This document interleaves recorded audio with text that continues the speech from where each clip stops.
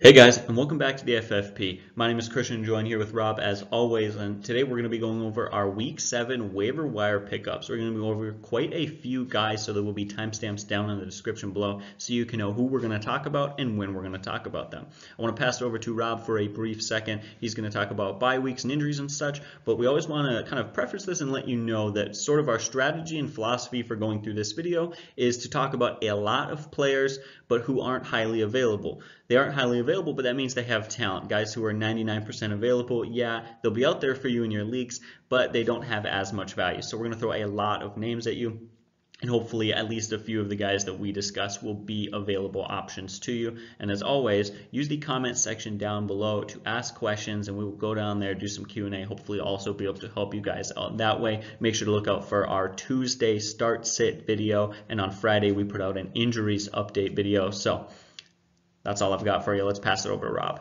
Yeah, so like you said, we love to do this, and the reason why we do this, we want to lower the risk for you guys. Yeah, we give you guys that are widely available, but there's much more risk. We try to do that, and that's why we give you so many different players available on these videos. The other thing we always tell is contextualize this information. There is so many different leagues out there, scoring systems, this, that, so on. So you've got to flex this information for your league. We can't cover every possible scenario out there, but we try to do the best we can. Coming up on bye weeks, we'll look at Carolina this week. Cleveland, Pittsburgh, and Tampa Bay are on a bye. And then we talk about injuries. Now it's the NFL, so every Sunday night, guys are banged up, they're hurt, they're injured, and we're really not going to know the fallout from this until Monday, even Tuesday. The one that did stick out to me injury-wise, though, is we're going to talk about Will Disley. Sounds like he had an Achilles injury that might be serious or season-ending injury, which I know that for a lot of you owners out there who are dying to have or struggling to find a good tight end, that's going to be a little bit heartbreaking. But we think we have some options for you that you could pick up and hopefully plug into them. So those are some things to consider. Should we get right into our first guy? Let's do it. All right, so a bit of an obvious waiver wire claim here would be Drew Brees. He's a stud quarterback. This guy's going to be a Hall of Famer. He's been absolutely phenomenal throughout his career. There's no arguing it. That's why it's surprising to me to see him at 30% available. I'm in many leagues where people love to own two quarterbacks, and if you own two quarterbacks, how isn't one of them Drew Brees? I don't understand that. In fact, I remember just a few years ago, we were in a league, 16-team league with people who weren't great, and so we had just 4 bench spots, and somebody had 4 quarterbacks. So it seems funny to me that people love to have backup quarterbacks, but Brees isn't one of them. Not only that, yeah, he was injured. He got injured for quite a few weeks, but it's not like he struggled in week 1. Week 1, he had 25 fantasy points. He threw the ball 42 times for 370 yards and 2 touchdowns. So this is an obvious pickup, but he is too available for us not to mention him. I'm going to keep it short and end it here, but guys, Drew Brees, if he's out there, pick him up now before he comes back. He's going to have the fantasy value. Yeah, no, right now he hasn't started throwing a regular-sized football. He started throwing footballs, he's catching balls, so he's exercising. That sounds to me like he might be a little bit ahead of his recovery schedule there, but I don't think he's going to come back next week, especially the fact that they keep winning without him there, so why rush your star back? But with that said, you don't want to wait till that week that he actually is prepared to come back, and now you've got to fight other people for that waiver wire claim. Get out ahead of it, throw him on your bench now, and be set for the rest of the year. So go ahead and be proactive on this one. Yeah, you know, when he first got hurt his thumb, it was expected that he would be back week 10 after their bye week on week 9. Now it's looking like he's going to come back week 8. And again, I love what you said. They're winning games, so they don't need to rush him back. But the good news for him is it's not like there's quarterback controversy. Not only is it Hall of Fame quarterback, but they're winning games off of their defense. They're winning games off their running game, off of good coaching and smart football. And so we've seen Teddy Bridgewater is no Drew Brees, so there's no quarterback controversy there as well. I feel like somebody may ask about that, so just want to clarify that as well. Another guy that you can look at out there you might be considering is Jimmy Garoppolo, 37% available versus Washington, allowing the 7th most points to quarterbacks. Now, I think initially when I looked at this one, I thought, hey, this looks like it'd be a good stream for this week. But even though Washington can be exposed by quarterbacks, I think I would avoid him, and I'll tell you why. A couple things. One, that 49ers defense is stifling, and I can't imagine that the over-under in this game is going to be too high. I can't see Jimmy Garoppolo needing to throw the ball much because I don't see Case Keenum doing much against this Niners defense that's really, really good. In fact, right now they're only allowing 12.8 points per game. And you look at how the 49ers play, they don't like to take too many chances on offense. They love to run the ball. I think that's a preferred scheme. I don't think they want to see Jimmy Garoppolo throw the ball 25 to 30 plus times per game. They are first going into this weekend running the ball. They're averaging going into this weekend 200 rushing yards per game. And it doesn't matter. They got Breda, they got Coleman, Mostert, Wilson. I know somebody can correct me on Breda. Hey, I don't really care. You know what I'm talking about there. Now you add to that, Jimmy Garoppolo is playing fine, but he's not playing great at this point. He's not a great quarterback option out there. On the year, he's averaging 1.4 TD passes per game and only 232 passing yards. So if you have to stream him, you can do that. I don't think he's a great option out there. I would try to look elsewhere if you had to. Once again, he is 37% available. He does have a good matchup, but I think it's going to be a lower scoring game. I think the Niners are going to run the ball a lot, play great defense, and he won't need to throw the ball too much. So probably find a better option. All right, so Gardner Minshew, I actually really like him, and we were just talking about this. He had a little bit of a hiccup, not a great week this last week, but I don't think that's a major concern, so let's get into it. And first of all, he's 42% available, pretty highly available for, I think, what is actually a darn good quarterback option this week. Plays the Cincinnati Bengals, who allow the 9th most fantasy points to quarterbacks. That is 27 fantasy points per game. Those are pretty darn good numbers, and especially for a matchup against a quarterback who's been good. Gardner Minshew as a rookie has really impressed us. He's averaging 18 fantasy points per game, and that is with this last week having struggled, and that's what I'd like to address. This last week, he went up against the Saints, and it was not a great week, but that Saints defense is very, very good. In fact, they played Dak Prescott and Jared Goff this year, and those two quarterbacks combined for just 1 passing touchdown against them. If that's what Dak Prescott and Jared Goff are doing, what do you expect a rookie quarterback to do? So I completely understand that. In the 3 games prior, he had 3 consecutive games with 2 touchdown passes. He's looked very good and very mature. He's honestly very much impressed me. And one of the other things I want to put it there is we come into this season, Nick Foles gets hurt and he gets in there. And to be honest, I think everyone's like, well, this guy, no expectations. It's probably going to be a bad season for the Jaguars. But he really impressed us and he played well. Then the other concern, the only other thing there being was, okay, he doesn't have the weapons, right? Who is he going to throw the ball to? But I feel like that's really been dispelled as a concern as well. DJ Chark has been absolutely phenomenal. D.D. Westbrook has been a good wide receiver too. And Leonard Fournette has been far improved this year. He's been vastly upgraded in his ability to catch the ball out of the backfield. So I don't think he's got the best weapons in the NFL. They're far from elite weapons, but they're good weapons. They're very serviceable, and this is an awesome matchup this week. So I think Gardner Minshew is actually a quarterback I really like as a pickup. Again, 42% available.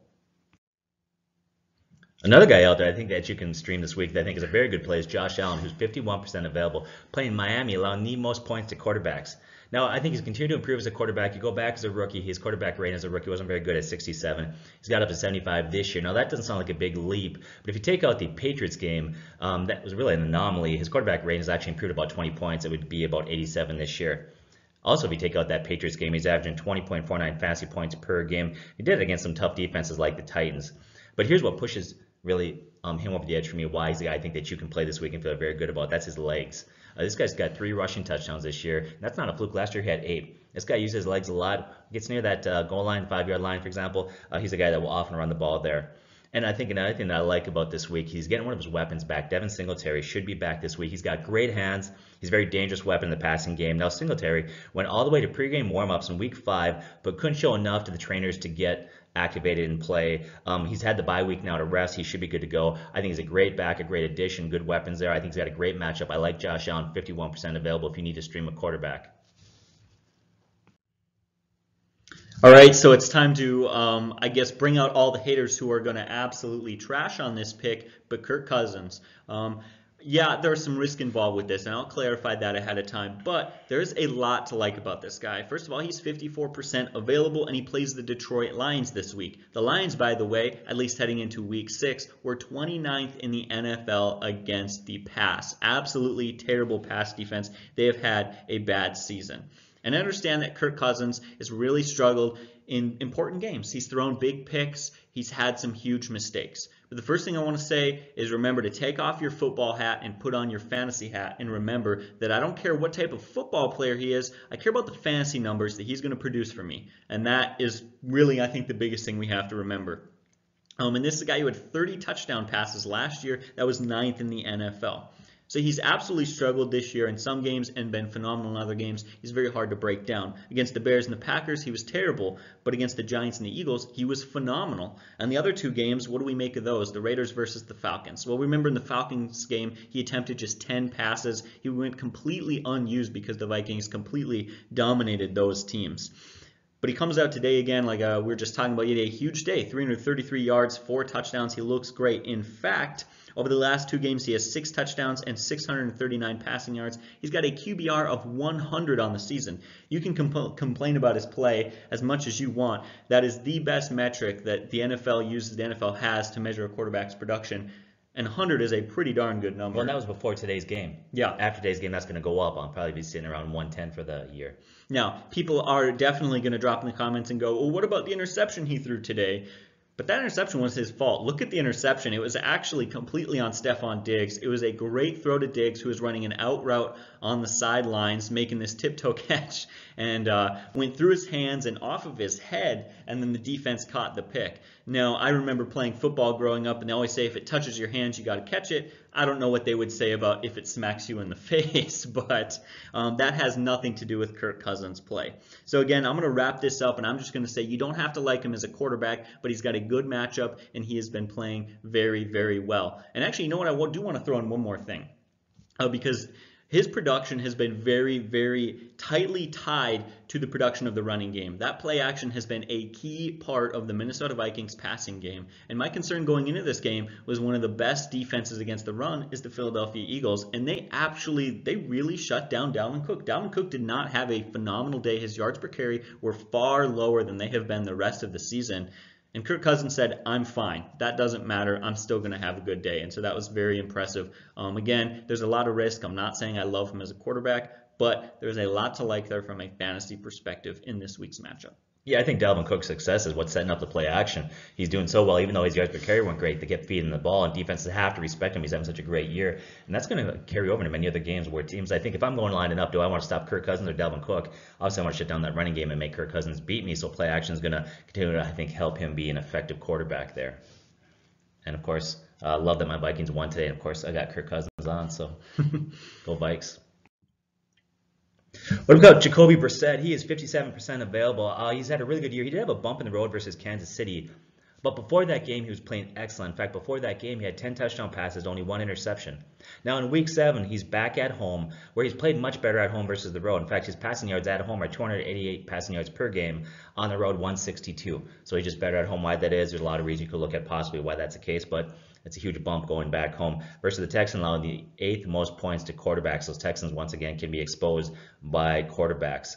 Now, when you minus the Texans when they face Kyle Allen, you take that game out of there. Quarterbacks, when they face the Texans, are averaging 25 fantasy points per game. And so I think this is another nice streaming option out there. Not a great option, but a guy I think that you can definitely play this week and feel very confident in. Talk about Sam Darnold real quickly. 2 guys that I think you should avoid. We have to talk about, it's weird because we don't always just talk about guys that you should play. We also like to talk about guys you should avoid and kind of speak to that narrative a little bit. Sam Darnold, 85% available, came back today, looked pretty good. That Jets team was way better with him at quarterback there. But next week he plays New England. Okay, now he looked good against the Cowboys, but the Patriots have been very difficult. That defense is playing really well. Only 1 week back. I like to have 1 more week before I felt like I could trust Sam Darnold. Yes, he might have to throw the ball a lot. They might be playing catch-up. I think you need to avoid him. Another guy, it's not in here in the slides, but another guy I think you should avoid who might be tempted is Joe Flacco. Joe Flacco is 92% available versus Kansas City. Kansas City got Tyreek Hill back, and now Hill is back, and some other guys are getting healthier. Eventually Samuel come back there, and that offense is going to become prolific again, scoring lots of points. So Flacco should have to throw a lot in this game, probably, right? Like, you can assume that pretty safely. But in his career, he's been primarily a game manager with an occasional solid game based on matchup. Now, minus this year's game when they play the Jags, he's only averaging 0.6 touchdown passes per game. You look at the Broncos, they love to run the ball with Freeman and Lindsey. Yes, he can pull off an occasional game like he did versus the Jaguars, but he carries risk. I would look towards somebody else. I'd probably stay away from Joe Flacco and just find a better option. Something like you said earlier in the video that just carries a lot less risk there. All right, so now it's 66% available. I think we absolutely have to lead the running backs off with Chase Edmonds. Not only does he have a good matchup this week against the New York Giants, that defense has been very, very poor, but this guy has some huge potential. And normally when we talk about these guys, I love to do a little bit of start-sit, talk about their value this week. I'm going to avoid that, and actually this is probably going to be pretty short and simple because he just has huge potential for big value. Let's just break down some of the simple numbers. First off, he has 19 so I looked over his stats over the last few weeks. He's got 19 carries, 139 yards, a touchdown on 7.3 yards per carry. That is very, very effective. Now, he's not huge in the passing game, but I don't think that is an absolutely huge detriment to him because he is not currently the starting running back. He's behind David Johnson. But this is where his value comes in. He is David Johnson slipping on a banana away from being a top 25 fantasy running back. David Johnson is struggling with his back. 2 games ago, he left, couldn't even fly home with the team. He could barely walk or even stand up straight. I mean, that's how bad his back injury was. He was still able to play in this last game, which really surprised me. And I guess that's partially the way back injuries work. And I've seen other players that I've played in sports with who've done this very thing where they've gotten a back injury and couldn't finish the game out. But then, sure enough, the next game they're fine, and then they tweak it and they're out again. And this is really something that I want to talk about because Chase Edmonds, if you own David Johnson, Chase Edmonds is a must-own. He is an absolute must handcuff because I am starting to get very nervous about David Johnson. I am an owner of him. As well as if you're in deep leagues, if you've got the bench spot, take a shot on this guy. Like I mentioned, he doesn't have massive value right now. He's been very effective, but his value's been limited by simply not getting enough touches. If David Johnson goes out, which I feel at this point like it's a toss-up as to whether or not his health is going to continue to get better or get much, much worse. But if he does go down, Chase Edmonds becomes a top 25 fantasy running back for the weeks that David Johnson's out. So short and simple, Edmonds is a guy you need to pick up. Yeah, when we talk about back injuries, it's funny because a lot of times these things just don't go away, and this is very fickle. So, I mean, like you're right, back injuries typically will take, days, weeks. Sometimes players have to shut it down for long periods of time to get that back right. So they're going to fight through this for a while there, but all it would take is one twist, one funny hit, and before you know it, he's out again. Now, you talked about him being, he's not deficient in the passing game as far as his hands go. He actually had some nice plays today in the passing game, but he's just not David Johnson. David Johnson is an elite pass-catching back. But this is a guy that could become a great quality running back, too, if something were to happen to David Johnson. You got to grab him. So you got him in the league. I assume you're going to handcuff David Johnson this week. Yes, I absolutely will be doing that. You guys should join me in doing that before something bad happens. Carlos Hyde, so he's still 30% available, which doesn't sound like it's really available, but he really shouldn't be that available at all. Maybe 5-10% available at the most. This week he plays the Colts in week 7. Now he's had double-digit carries every week this year. He's a clear lead back, and opportunities half the battle in fantasy, and he's getting all the opportunity there. He is their guy, make no doubt about it. Forget Duke Johnson, forget anything else. In fact, early in the year, there's actually talk that they might bring another back, but that talk seems to kind of die down at this point. They seem satisfied with Carlos Hyde as being their lead back at this point. Look at Watson, that offense. They're starting to hit on all cylinders. That's going to continue to open up running lanes, creating many red zone opportunities, red zone carries, things like that. Today, his best game as a Texan. 26 carries, 116 yards, and a touchdown. In fact, he's had 3 touchdowns in the last 4 games. He's got a yards per carry of 4.3. That's really solid. It's not like he's Peyton Barber. Peyton Barber sometimes is a volume play, but his efficiency is not there. He's actually running pretty well, and he's very efficient in there. So this is a guy that maybe you don't need him. Maybe you got good quality backs, but you need to stash this guy. You never know when you have an injury or bye week, or just keep him off your opponent's bench. You got to pick up Carlos Hyde. Very solid play. Talk about Royce Freeman. He's a little bit difficult for me. Kind of a quandary here. What do you do with him? He's 30% available. Another guy out there is not widely available, but he is available out there. Now he plays Kansas City next week. Kansas City versus Hyde, Kerryon Johnson, Marlon Mack, Jacobs, Ingram, all got torched by them. In fact, they all had over 100 yards rushing. Well, I guess I should qualify that. Jacobs only had 99, but they got torched by these guys. You can run against Kansas City. Now, what he really needs probably is an injury to Lindsey. Not that I don't want to see anybody get hurt, but he needs an injury really to become a weekly guy that you could start Freeman. But if you really understand where he's at and running back by committee, he's played really well. One thing he's also done, he's added to his game this year. He did it a little bit in college, but he's really done it now as a pro, is that he's become a very solid pass-catching back. 21 catches for the year. He's got a yards per carry over 4. He's constantly getting double-digit carries. He's a solid bench stash that I think is important to put on there. You never know late in the year when you're going to need him for something. Adrian Peterson, boy, there's a couple guys that are getting old, just won't hang it up. Him and Frank Gore, right? Adrian is 41% available. Now he plays San Francisco this week. The 49ers give up the least amount of points to running backs. Now statistically, the best defense out there is the Patriots, right? Okay, but they've had a pretty easy schedule, for being very honest. Honestly, for me, the 49ers look like the best defense out there right now. They look scary good. I watched them today versus the Rams. Each week they're getting better and better. That's a team that I don't know if they're early in there. They're legit. That defense is really good. Now, interim coach Bill Callahan believes that the running game is more about attempts than efficiency, and he's committed to running the ball there. Now, I think it's important to know that when you talk about interim coaches, Okay, whatever they may say, the company line they may give, they want to win. A lot of these guys are building their resume, and how they do as an interim coach can lead to a job or starting job there as a head coach. So this guy wants to win. He wants to build his resume. I'm convinced of it. He wants to do well, and they brought back Case Keenum. I think it bodes well for the entire offense there. Now, Peterson finally got an opportunity today. He finally got significant carries, and that led to success. But he also finally played the Dolphins, so let's not overestimate him moving forward too, right? Like it was the Dolphins, and they're not a good team at all. But today he goes out and he produces 23 carries, 118 yards, and we advise that you should start him, and he showed why he was a good start this week. Now, if they stay with Case Keenum, I think they will at least late into the year. I think there's going to be a couple more games where you can play Adrian Peterson. He's going to have value. So I would grab him, and I would stash him, but don't play him this week against the 49ers. Yeah, it's funny you talked about guys who are getting old and really should just hang it up at this point. I happen to be sitting next to one of them. Oh my God, get out of here. All right, I think it's time to address the Buffalo Bills running back situation, and Devin Singletary is 32% available alongside Frank Gore, who is 43% available. First things first, this is a tricky situation because when we looked before Singletary got hurt, Singletary seemed to be the better running back. Frank Gore's yards per carry were bad, and in fact, when they took Gore out and put Singletary in the second half of that game, things really turned around. Singletary was using the passing game, that offense got going, and the Bills really started to move the ball. But then Singletary goes out, and Frank Gore starts to look better and better, and he improves his yards per carry, and he starts to look like a legitimate running back who just apparently hasn't been affected by aging or time or anything like that. So it's a really tricky situation that we're coming into.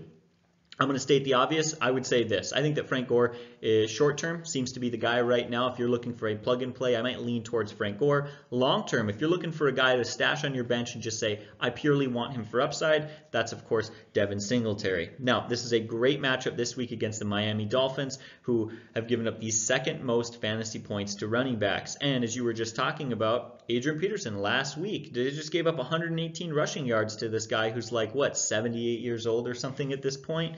And so I think this is a great matchup. And in fact, Frank Gore has bumped his yards per carry up to 4.4 and is a guy who's averaging, I believe, 15 carries per game.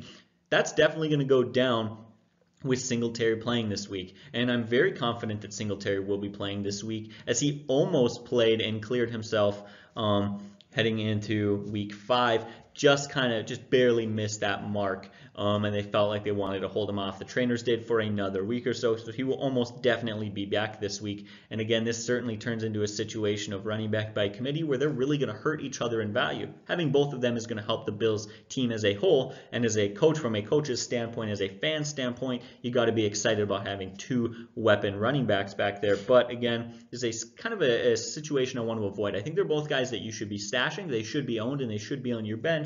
But the question is, how do you manage their value? Hopefully you've got some better running backs to start most weeks, but maybe you capitalize on them this week if you're looking for a plug and play or injury replacement. You got to know your league. You got to know your scoring system. All that matters. So looking at scoring system, when we look at these 2 backs there, I would think Singletary has better value in PPR scoring leagues, whereas Gore probably has better value in standard leagues. And once again, that's going to change things. So know your scoring system. It'll change the value of these players, maybe who you want to grab. Also, obviously, dynasty and redraft matters also. Like you said, Singletary has much greater value in dynasty leagues. So Malcolm Brown, 52% available. Dale Henderson, 71% available. They're at Atlanta, one of the worst defenses in the NFL. They're allowing 31 points per game. They are really bad, which I love because I have Matt Ryan. I love that they're always down by 2 touchdowns at halftime, because that means he has to throw endlessly. It's great for me. This week, Brown out-carried Henderson, who had an extended role, got more touches, got on the field more, and he actually outplayed Brown. Now, here's the thing. Now, I know a lot of people out there like, this is why we knew Gurley couldn't be trusted, this is why this and that, but that whole argument, if we're being honest, was based on what issue that he had. It was based on his knee and his arthritis. Knee issues, yeah, his knees. The knees are going to act up. Knees are going to cause problems. But, yeah, he missed the game due to injury, but it had nothing to do with his knee. His knee is fine. In fact, his knee is good. It was a thigh bruise, and he should be back this week. And so that's going to relegate both of you guys back to backups at this point. Who are you going to handcuff? One of those guys could be in handcuff, I suppose, especially if you're with Todd Gurley. But now that they're splitting carries, especially now that Henderson had an extended look there and he looked pretty good, who's the guy you're going to stash? At this point, I'd probably wait one more week until we can figure some things out. At least watch the coach speak this week and see what he has to say. We may talk about it in our starts a video based on the coach's response there. So right now, I'm not going to jump on either one of these guys. I think Todd Gurley's going to be back and he's going to be just fine at this point. All right, so Jamal Williams, he is 88% available, and I know that people are going to get excited. They're going to want to go pick this guy up. I'm going to say only pick him up if you have a deep bench in a large league. Other than that, he's simply just a guy to watch. Aaron Jones has been phenomenal the last few games. I mean, absolutely like ludicrous, insane. Now, the Packers game this week doesn't happen until tomorrow night, so make sure to watch that Monday night game. Take notes, as always. We're not able to mention everything that happens in that game because it happens after this. But this is an interesting situation because he has this big games, the last few games, but right before Jamal Williams goes out, the coaches are talking about getting more touches and getting more carries, which we've said countless times. The efficiency, the production, and really all of the effectiveness has been Aaron Jones. I don't know why they want to get Jamal Williams the ball more. I don't understand. Maybe they're seeing some things that we're not seeing, some X's and O's, whatever it may be, but the production hasn't been there nearly to the level that Aaron Jones has had it at. That being said, with him back, if they really meant what they said, yeah, this could mean he could get some touches, he could get some carries, whatever, and he could eat into Aaron Jones' value a little bit. He's still not going to be a fantasy relevant player at this point, or at least relevant to the point of starting. Again, I would keep him on the waiver wire, watch him and pay attention and just see. Alexander Mattison, the Vikings rookie running back they draft. I mean, actually, after the draft, a lot of experts felt like the Vikings stretched on where they took him in the draft. Well, I'll tell you what, this guy's looked great. And I think if you have Dalvin Cook, which you do, I think you got to handcuff this guy. Now, obviously, Dalvin Cook is a great running back, and he's having a spectacular year, and he's in front of them. Madison is not going to overtake him at this point. But week in and week out, he looks really good. He looked really good in Coach Kubiak's zone blocking scheme there. And with Cook's injury history, which he has going all the way back to college, or if you're in a dynasty league, he's a guy that you could stash in deep leagues. Once again, if you own Cook, I think you should handcuff him with Alexander Mattison. He's looked really good. What about Mark Walton? Of all the running backs, this guy's got to be the most exciting guy this week. Maybe that's just me, but I really feel that way. He is 97% available. He's got some huge upside. Now, he plays the Bills this week, so it's not about this week. This isn't a pick him up and start him this week. That's not why we like him. We like him for his long-term value, particularly next year in 2020, where we feel like he could be a great dynasty stud to keep to watch, a guy to pick up as a solid sleeper for then. As for now, he does have some value this season. Not only have the coaches came out publicly and said that they want to increase his role and kind of keep things moving forward, getting him more touches and more carries. Last week he had 6 carries. This week he had 6 carries for 32 yards, 5 catches for 43 yards. That's an insane 75 yards off of 5.3 yards per carry. Now, I used the word insane a second ago, and you're probably thinking, those numbers aren't that phenomenal. He didn't even go 100 yards. But this is a guy who's 97% available. Some of you, in fact, I would be willing to bet half of you watching this video probably don't even know who this guy is, probably haven't even heard his name. And that's because he's had a very shaky career. He was very effective in college playing there for Miami, but he left before he could finish his senior season, played just 5 games. And then he comes in his rookie year. This is his sophomore year, by the way. He comes in his rookie year playing for the Bengals and is buried behind Joe Mixon, who's, of course, a very effective back end in that team. And then he comes out this year, and he has an off-season arrest. I think a lot of teams don't want much to do with him. He's had a very inconsistent career in college, and starting out his NFL career wasn't very huge. But this guy's got all the talent in the world, and he's really been overlooked because of some of those issues, because of leaving college early, the arrests, and things like that. And so the effectiveness is there, and especially because Kalen Ballage has worked himself out of a job, and with the trade rumors and everything going on with Kenyon Drake, they have made it abundantly clear that he is not the future running back of that team, and they are not going to stick with him for years to come. Mark Walton has huge dynasty value at this point. Every year, people say, man, why can't I get the next Odell Beckham? Why can't I get the next James Conner? Pay attention, Mark Walton could very well be the next James Conner. I really feel that way.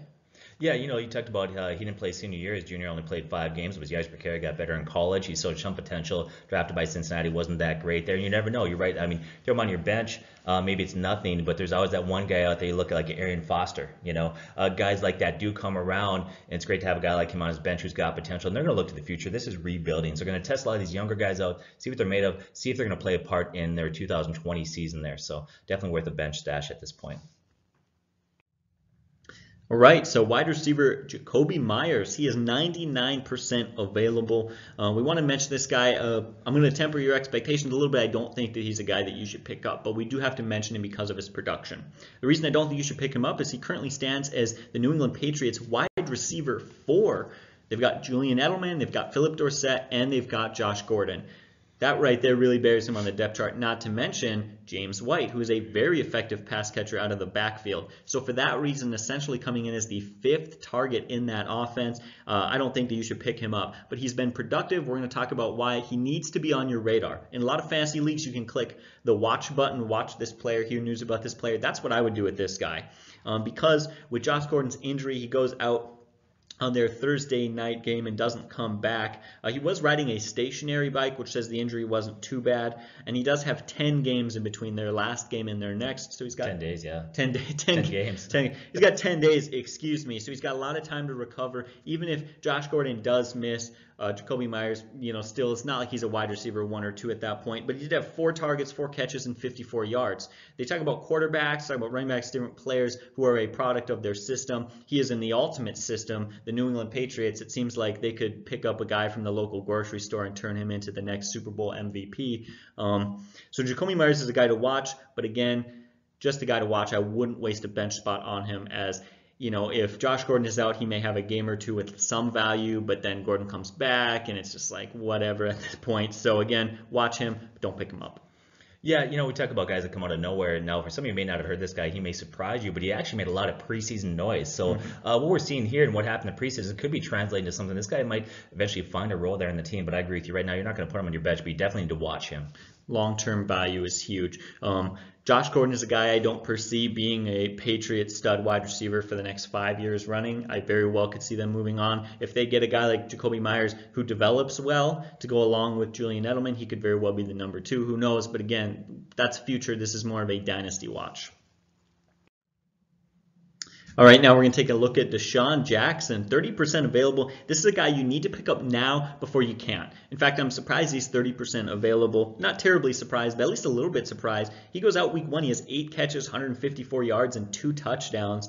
He's a guy, again, pick up now before he has another big game. He's eyeing a return in week 7, at least that's what reports are saying, and he's a guy who could have another big week in that game.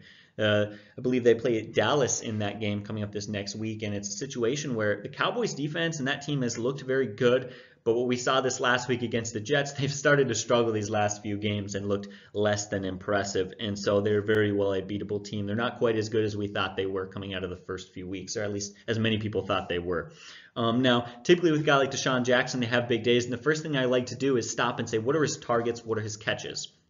Guys can have 2 catches for 100 yards and 2 touchdowns, and they get really exciting, but you see those 2 catches were just flukes and the volume wasn't there. But he had 8 catches. That is a very dependable amount of catches, and that's because they've got really this, possession wide receiver in Alshon Jeffrey, and they need a bit of a burner, a big play guy, a guy to stretch the defense, and that is absolutely DeSean Jackson. And you know who absolutely capitalizes on deep ball wide receivers, has a great deep ball arm, is actually a very good quarterback as a whole? Carson Wentz. I think that he fits from a very good system in Carson Wentz being a great quarterback. In fact, they had this game where they had a pretty bad game against the Vikings and they lost, but he still threw for 300 plus yards. So it was a good day for him. Again, somebody left this comment a couple weeks ago, or I believe it was last week when we mentioned picking up DeSean Jackson before he returns, and they said, but he makes me nervous. He has great games and then terrible games. That's okay. Do you want to miss out on him? You can bench him when he's got a bad matchup, but do you want to miss out on him when he has 154 yards and 2 touchdowns? No, you don't. This is a guy you pick up. Oftentimes, you may not play him every week, but you want to capitalize on those huge days. He's a guy who can go out there and win fantasy games for you off of his day alone. But that's my wrap up for this very simple situation. Again, 30% available. Go out and get him before he has another huge day and he's snatched up off your waiver wire. Yeah, it's nice to avoid inconsistency, but really it's happened out there. I mean, look at, Mike Evans has been inconsistent. We go down the line, even Hopkins has been inconsistent. So that's going to happen. Even great players have off weeks. You're right. It's nice to find somebody that has a little more consistency, but still as a wide receiver 3, which is probably we're going to play him, that's good production. Now I'm going to talk about wide receiver AJ Green. He is 25% available. This looks like he could very well be back for week 7 against the Jaguars. Now, good for him. He came back and he practiced on Thursday, October 10th, though he was very limited in practice. He was not able to do that much. It was his first practice since July 27th, so he's had a lot of time off.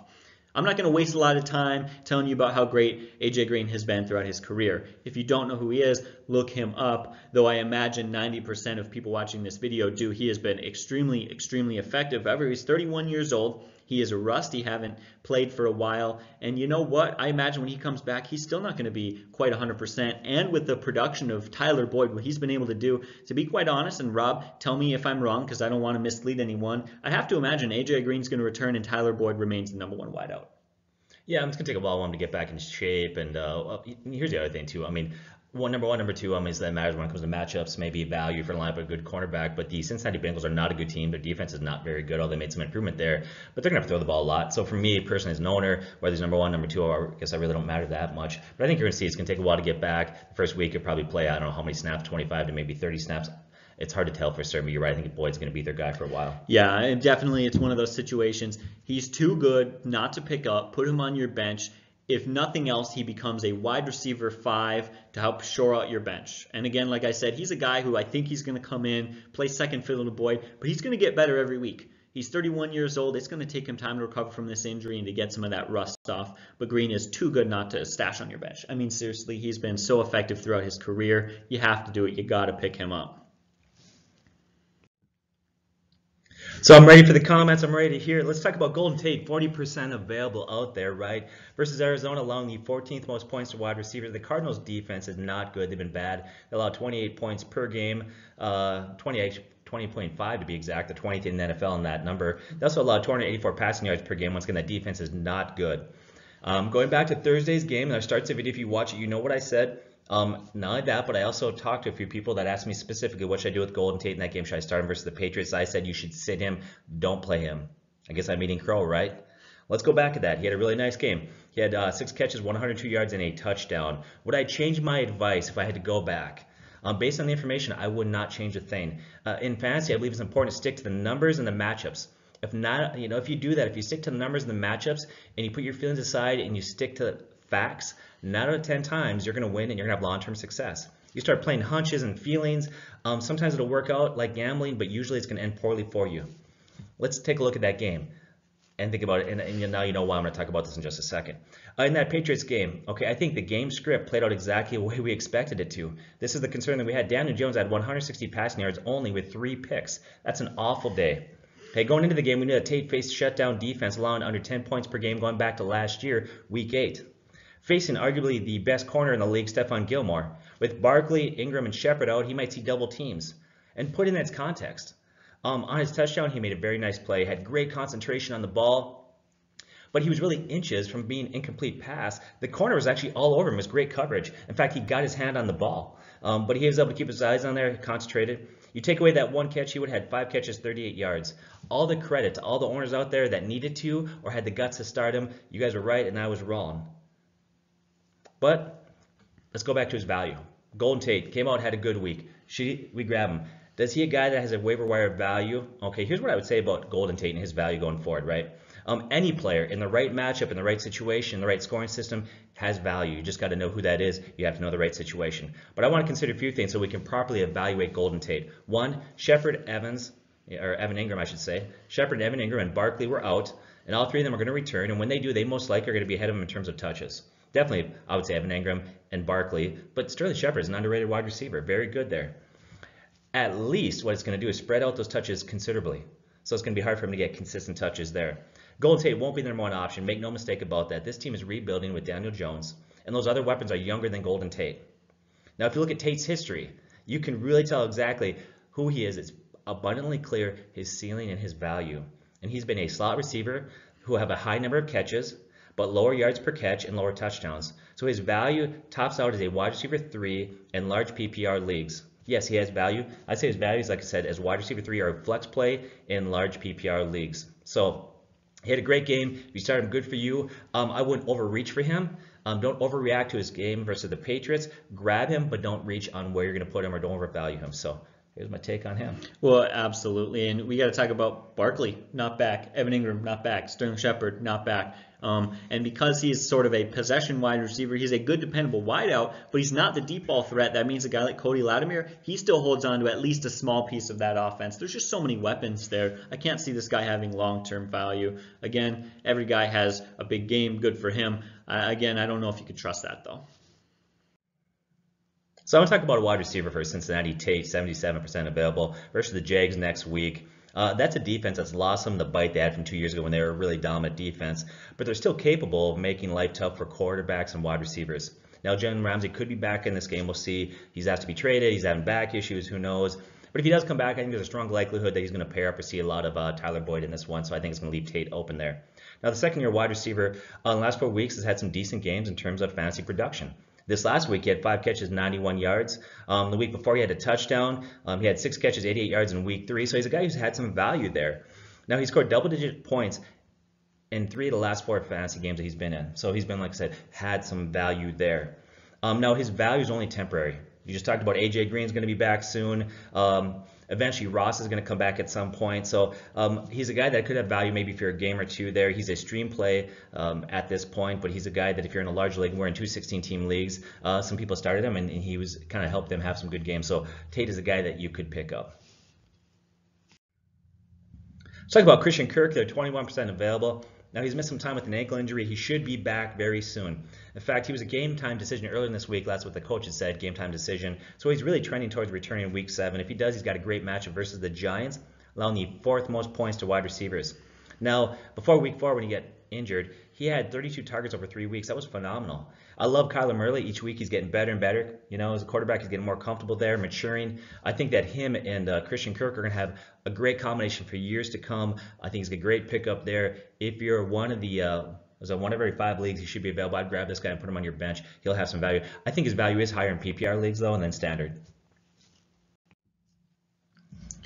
What about Tyrell Williams at 26% available? Guys, I'm going to keep this short and I'm going to keep this sweet. These videos get long, but let's get to the point. This guy had 4 touchdowns in the first 4 games. Then he gets injured, but hey, he's got a bye week last week, giving him 2 weeks to recover, twice as much time as most players who are banged up have to recover. This is a guy you got to pick up. Again, he's not super highly available, but a quarter of all leagues. I'm in, how many leagues am I in? Like 6 or 7 leagues. That means he's available in 1 or 2 of those leagues. That seems absurd to me. I think most of you guys who are in competitive leagues will see he's not out there. But if you're in a more casual league, take advantage of that and pick this guy up. You cannot argue with the production. Derek Carr's not an amazing quarterback, but you see that he's getting the ball to his #1 wide receiver. And you know what? Touchdowns are king. That's what counts. And go pick this guy up if you can. Talk about Marvin Jones, 26% available now versus the Vikings this week, and the Vikings defense is playing really, really good this year. In fact, they've really only had 1 bad stretch versus the Packers. Otherwise, they played pretty great. I think that limits his ceiling this week there. But this guy's had some big games in the past versus the Vikings. Now on the year, he's averaging 69 yards per game and 6 catches. Not great numbers, but solid numbers there. Now with Galladay there, Galladay is really their team's best wide receiver, and he generally will draw the harder lineup as far as the cornerbacks, double teams, things like that, freeing up Jones to hopefully have a lesser matchup or an easier matchup as far as the defensive backfield goes there. Look at Jones. He can have value as a wide receiver 3. If you're an owner that's in need, and I would say if you're a 12-team league or larger, he's a guy that you'll from time to time be able to play him in the right matchup, so pick him up. At 36% available, Dede Westbrook's a guy you got to consider. He's far from this amazing, phenomenal wide receiver, but over the last 4 games, he's averaging 8.4 targets and 5 catches a game. That's pretty impressive, and you consider he's done that against Tennessee, Denver, Carolina, and the New Orleans Saints. That is 4 good defenses in a row. Now he's going to a much easier schedule against the Bengals, the Jets, Houston, then he has a bye week, and then the Indianapolis Colts. So if you're getting 8 targets and 5 catches a game, that number could very well go up in a much easier matchup. So pick this guy up now before he gets going on that hot streak. They always say play the hot hand, but you know what's nice? I like to get in before that guy gets hot, and I think this very well could be the time to do that. He's not going to be an amazing wide receiver 2, but he could come in some weeks for you as a wide receiver 3 and be just fine. Talk about John Brown, 32% available versus Miami, again with the 9th most points to wide receivers. So last week, the Redskins rookie wide receiver Terry McLaurin had a big game versus Miami. Huge, 4 catches, 2 touchdowns, 100 yards. Although I will say this, Terry's a special talent. We've been pushing him all year long. In fact, we pushed him last week really hard. I started him in a couple leagues. I started him in daily fantasy. Guy's very talented. But the bottom line is the Miami team gives up a lot of points to wide receivers. Now, 9th most points to wide receivers doesn't sound too impressive, but I think it's impressive when you consider this, okay? Look at Miami. They have been outscored 180 to 42. That's a 138-point differential. And a lot of teams that have played them the second half of games haven't needed to throw the balls off, and they're running the ball, controlling the clock. And so the ninth most points of wide receivers probably should be a lot worse if those games are close to all, and they're not. That number could be much higher. Now, Brown's not in what I would call high-scoring offense there, and his numbers aren't awe-inspiring, but they're very solid. For the year, he's averaging 5.6 catches per game and 78 receiving yards. And he's got a great play this weekend in a matchup where I would say, based on matchup, I think he could be played in larger leagues as a wide receiver 2 and mid-size or smaller leagues as a wide receiver 3. Got to grab John Brown and play him this week. DK Metcalf, 41% available versus Baltimore heading into this weekend. The Baltimore Ravens have allowed 10th most points to wide receivers. Now, he still learns as a rookie. He missed some time in the preseason, things like that, but this guy's got a lot of skills and his talent is very high. Today went out for 4 catches, 69 yards, and that number is kind of what he's been doing all year long. About average production for him.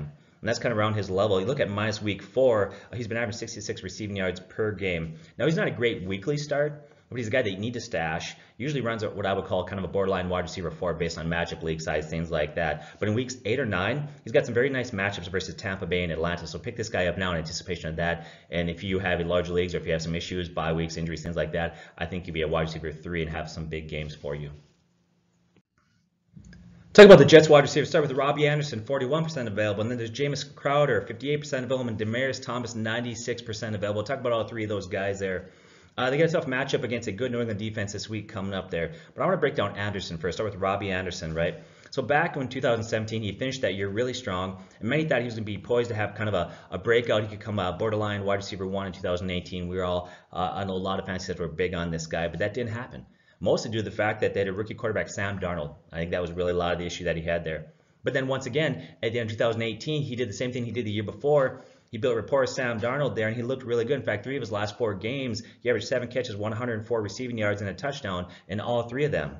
So maybe this is his breakout year, right? Well, then Sam ends up with mono, and the quarterback situation's a mess. They had Luke Fall, Trevor Siemian, but Sam is back. Came back today, and Anderson goes out and has a big day, 5 catches, 125 yards, and a touchdown. If you break him down, he's a speedster, he's athletic, but he's got a smaller frame. He's 6'3", but only 190. Now you look at Jamison Crowder, he's a smaller slot receiver. Now he showed promise for the Redskins often, but he often disappointed. A lot of people thought he was about to have a breakout year. He'd have a couple hot games, 3 or 4 games, think, okay, this guy's finally tracking there, and then he would just disappear again.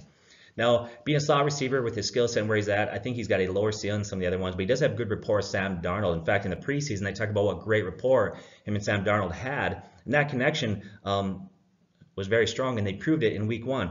Goes out, has 14 catches and 99 yards. They just fed him over and over. Sam just kept looking his way. Well, Sam returns today, and that report continues. He has 9 catches, 98 yards. Now, the targets were a little lower today than they were week 1. Today, he only had 9 targets. In week 1, he had 17. And I think with all the weapons that they have there, he's not going to get 17 targets again. Okay, it's just probably not going to happen. Now, look at Thomas. Demaryius Thomas is what your more prototypical wide receiver. Now he's had back-to-back weeks with 4 catches and averaging about 55 yards per week. He's got the best resume of the 3 of the guys, but he's also the oldest of the 3. So here it is. Robbie Anderson's value is higher in standard leagues. He has the most upside of all 3 of those wide receivers. He has wide receiver 2 talent and the ceiling that he could get there if everything falls in place for him. He's the guy that I would probably grab at this point because I would imagine you're probably not going to depend on him, but you're looking for that borderline wide receiver 3 or 4 at this point. Crowder. Crowder's value is as solely in PPR scoring. You're only going to play him in PPR leagues as a flex or wide receiver 3 in 12-team leagues or larger. And Thomas is somebody that I would monitor him. See if his role expands, if he becomes more familiar with the offense, builds rapport with Sam Darnold at this point. There has been reports, so keep your eye on this, that the Patriots are desperately looking for a veteran wide receiver, and they're actually considering reacquiring Demaryius Thomas because they had him there before, and they're looking for somebody, so he could be your guy there. All right, so it's time to talk about the Green Bay Packers receiving situation. Now, the first thing I want to note is that we're recording this video on Sunday night, so you guys have ample amount of time to watch this video and to digest the information, to leave comments, and for us to respond and give you some advice for your waiver wire claims. That does mean we aren't able to talk much about the Monday night game, but you should pay attention to the Monday night game, which is Packers versus Lions. Appears Davante Adams is going to miss another week. Guy looks very frustrated as he had a setback with his recovery on his toe. And again, it doesn't seem like he's going to be playing this week. Marquez Valdes-Scantling is 35% available, and Geronimo Allison is 70% available. You got to watch these guys. If they have a good game, which, you know, who knows? Again, this is watch them and see if they do. They very well could, with Aaron Rodgers as their quarterback, they could be worth picking up, especially because next week, week 7, they play the Oakland Raiders, whose pass defense is not very good, and they could have another good week. But again, I don't have a lot to say on this because they haven't yet played this week. Just monitor them, pay attention, and see what happens. Oh, I've got the 49ers wide receiving situation. This is a difficult situation. You've got Marquez Goodwin, Deebo Samuel, and Dante Pettis. I'll say this, Dante Pettis, probably of those 3 guys is the weakest at this point. What I've seen, Marquez Goodwin, Deebo Samuel seem to be the #1 guys. Again, that goes against what we were expecting coming into this year based on what the coaches were saying. But I guess if he's just not getting it done, they had to move on. Now, they've got a great matchup in Week 7 versus the Washington Redskins, giving up the 3rd most fantasy points to wide receivers, so that's great. And here's the interesting thing. Both Samuels and Goodwin, they looked very good early in the year. At least they looked much better early in the year than they did the last 2 games. And so what's up the last 2 games? Are they trending down? Is that offense struggling? What's going on? Well, part of that can be explained by the last 2 games. The 49ers have won by 41 points difference in the last 2 games. So they're over the last 2 games are averaging a victory by 20.5 point differential, excuse me. Hopefully that is clear. And so they're just not needing to throw the ball a lot. That team is just predicated, built, and dedicated to playing very good defense and running the ball with their very versatile running backs. They've also got George Kittle and like 6 different backs that can catch out of the backfield.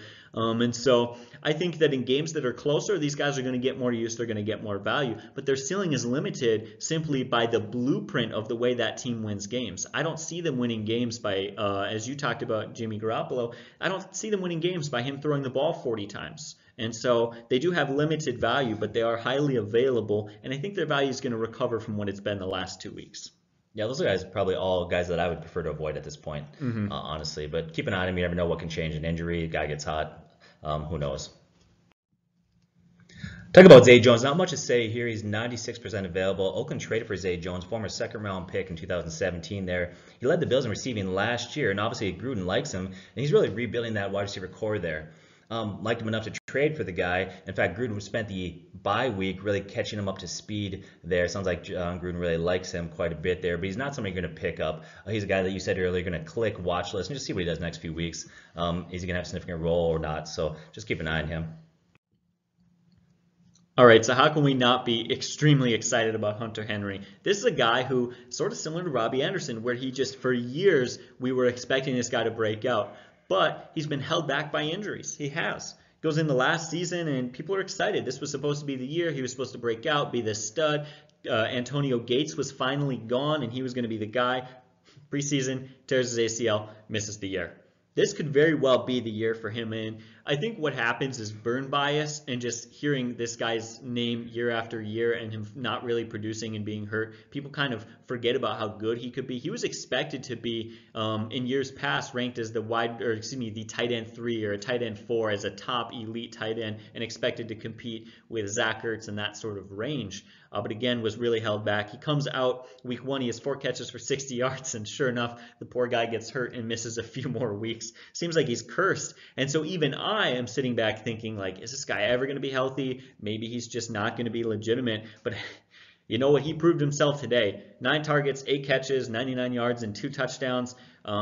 Everyone was absolutely right in predicting that this guy could be extremely dominant. And that's very funny because play Pittsburgh Steelers, they get down. I believe they were down 21-0 at one point, become extremely one-dimensional, and he wasn't even expected to play this game. In fact, what we had last heard a couple of days ago was Coach Anthony Lynn, quote, wouldn't rule him out, which is coach speak for he's probably not going to play, but we don't want to make anything certain of it. Sure enough, he happens to play, which he's still maybe not even 100%, although what we saw today, he must have been 100% with his knee, but he's insane.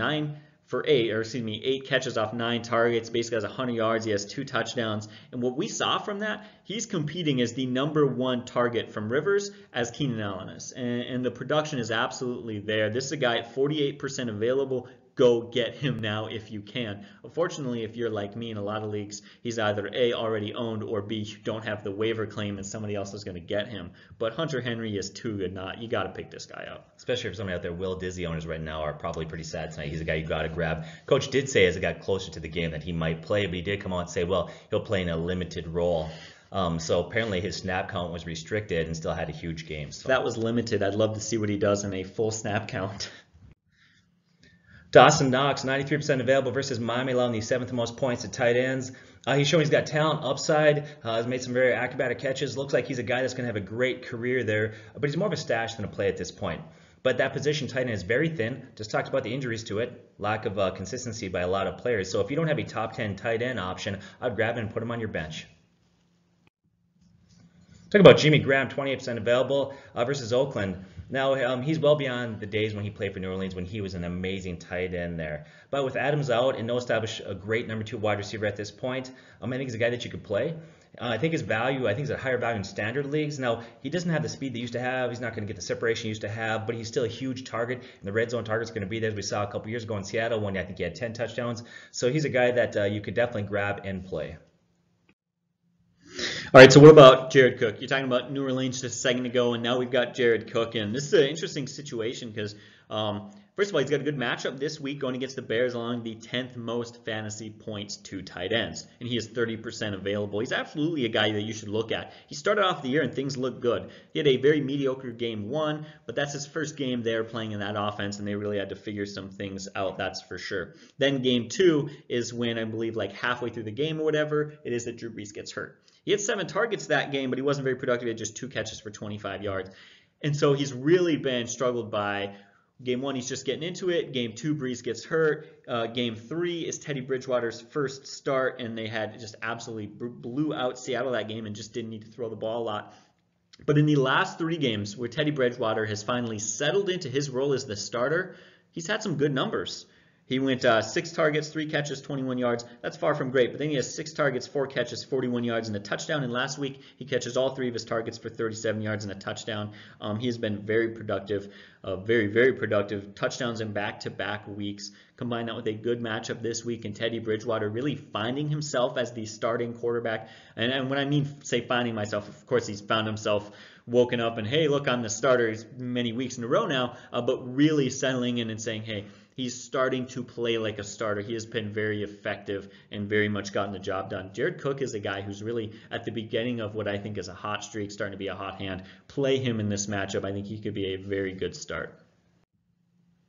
TJ Hawkinson, 37% available versus Minnesota next week. Got to watch tomorrow night's game. It's not like he's going to be active. He was in concussion protocol, missed some games. Saw that one game just knocked out. I'm glad to see that he's back in playing there. He showed week 1 why he's a first-round pick. This guy's got a lot of talent there, and with, once again, the tight end position being so thin, he's a guy that you definitely have to watch. Another guy we're going to talk about just briefly, he's not there, but talk about Ricky Seals-Jones. We talked about him a few times, especially when he went back to Arizona. He was a converted wide receiver in college and became a tight end, so he's got the skills there. He's had touchdowns 2 of the last 3 weeks. Now, he's played 4 weeks there for Cleveland now that David Njoku is out. He's had 2 really good games, 2 solid games, and 2 games where he really disappointed and kind of disappeared. But if you're really desperate, once again, that's another one where you can just throw him on your bench. Who knows what may happen there. That Cleveland Browns team's got to figure some things out there. Hopefully they'll get back on track.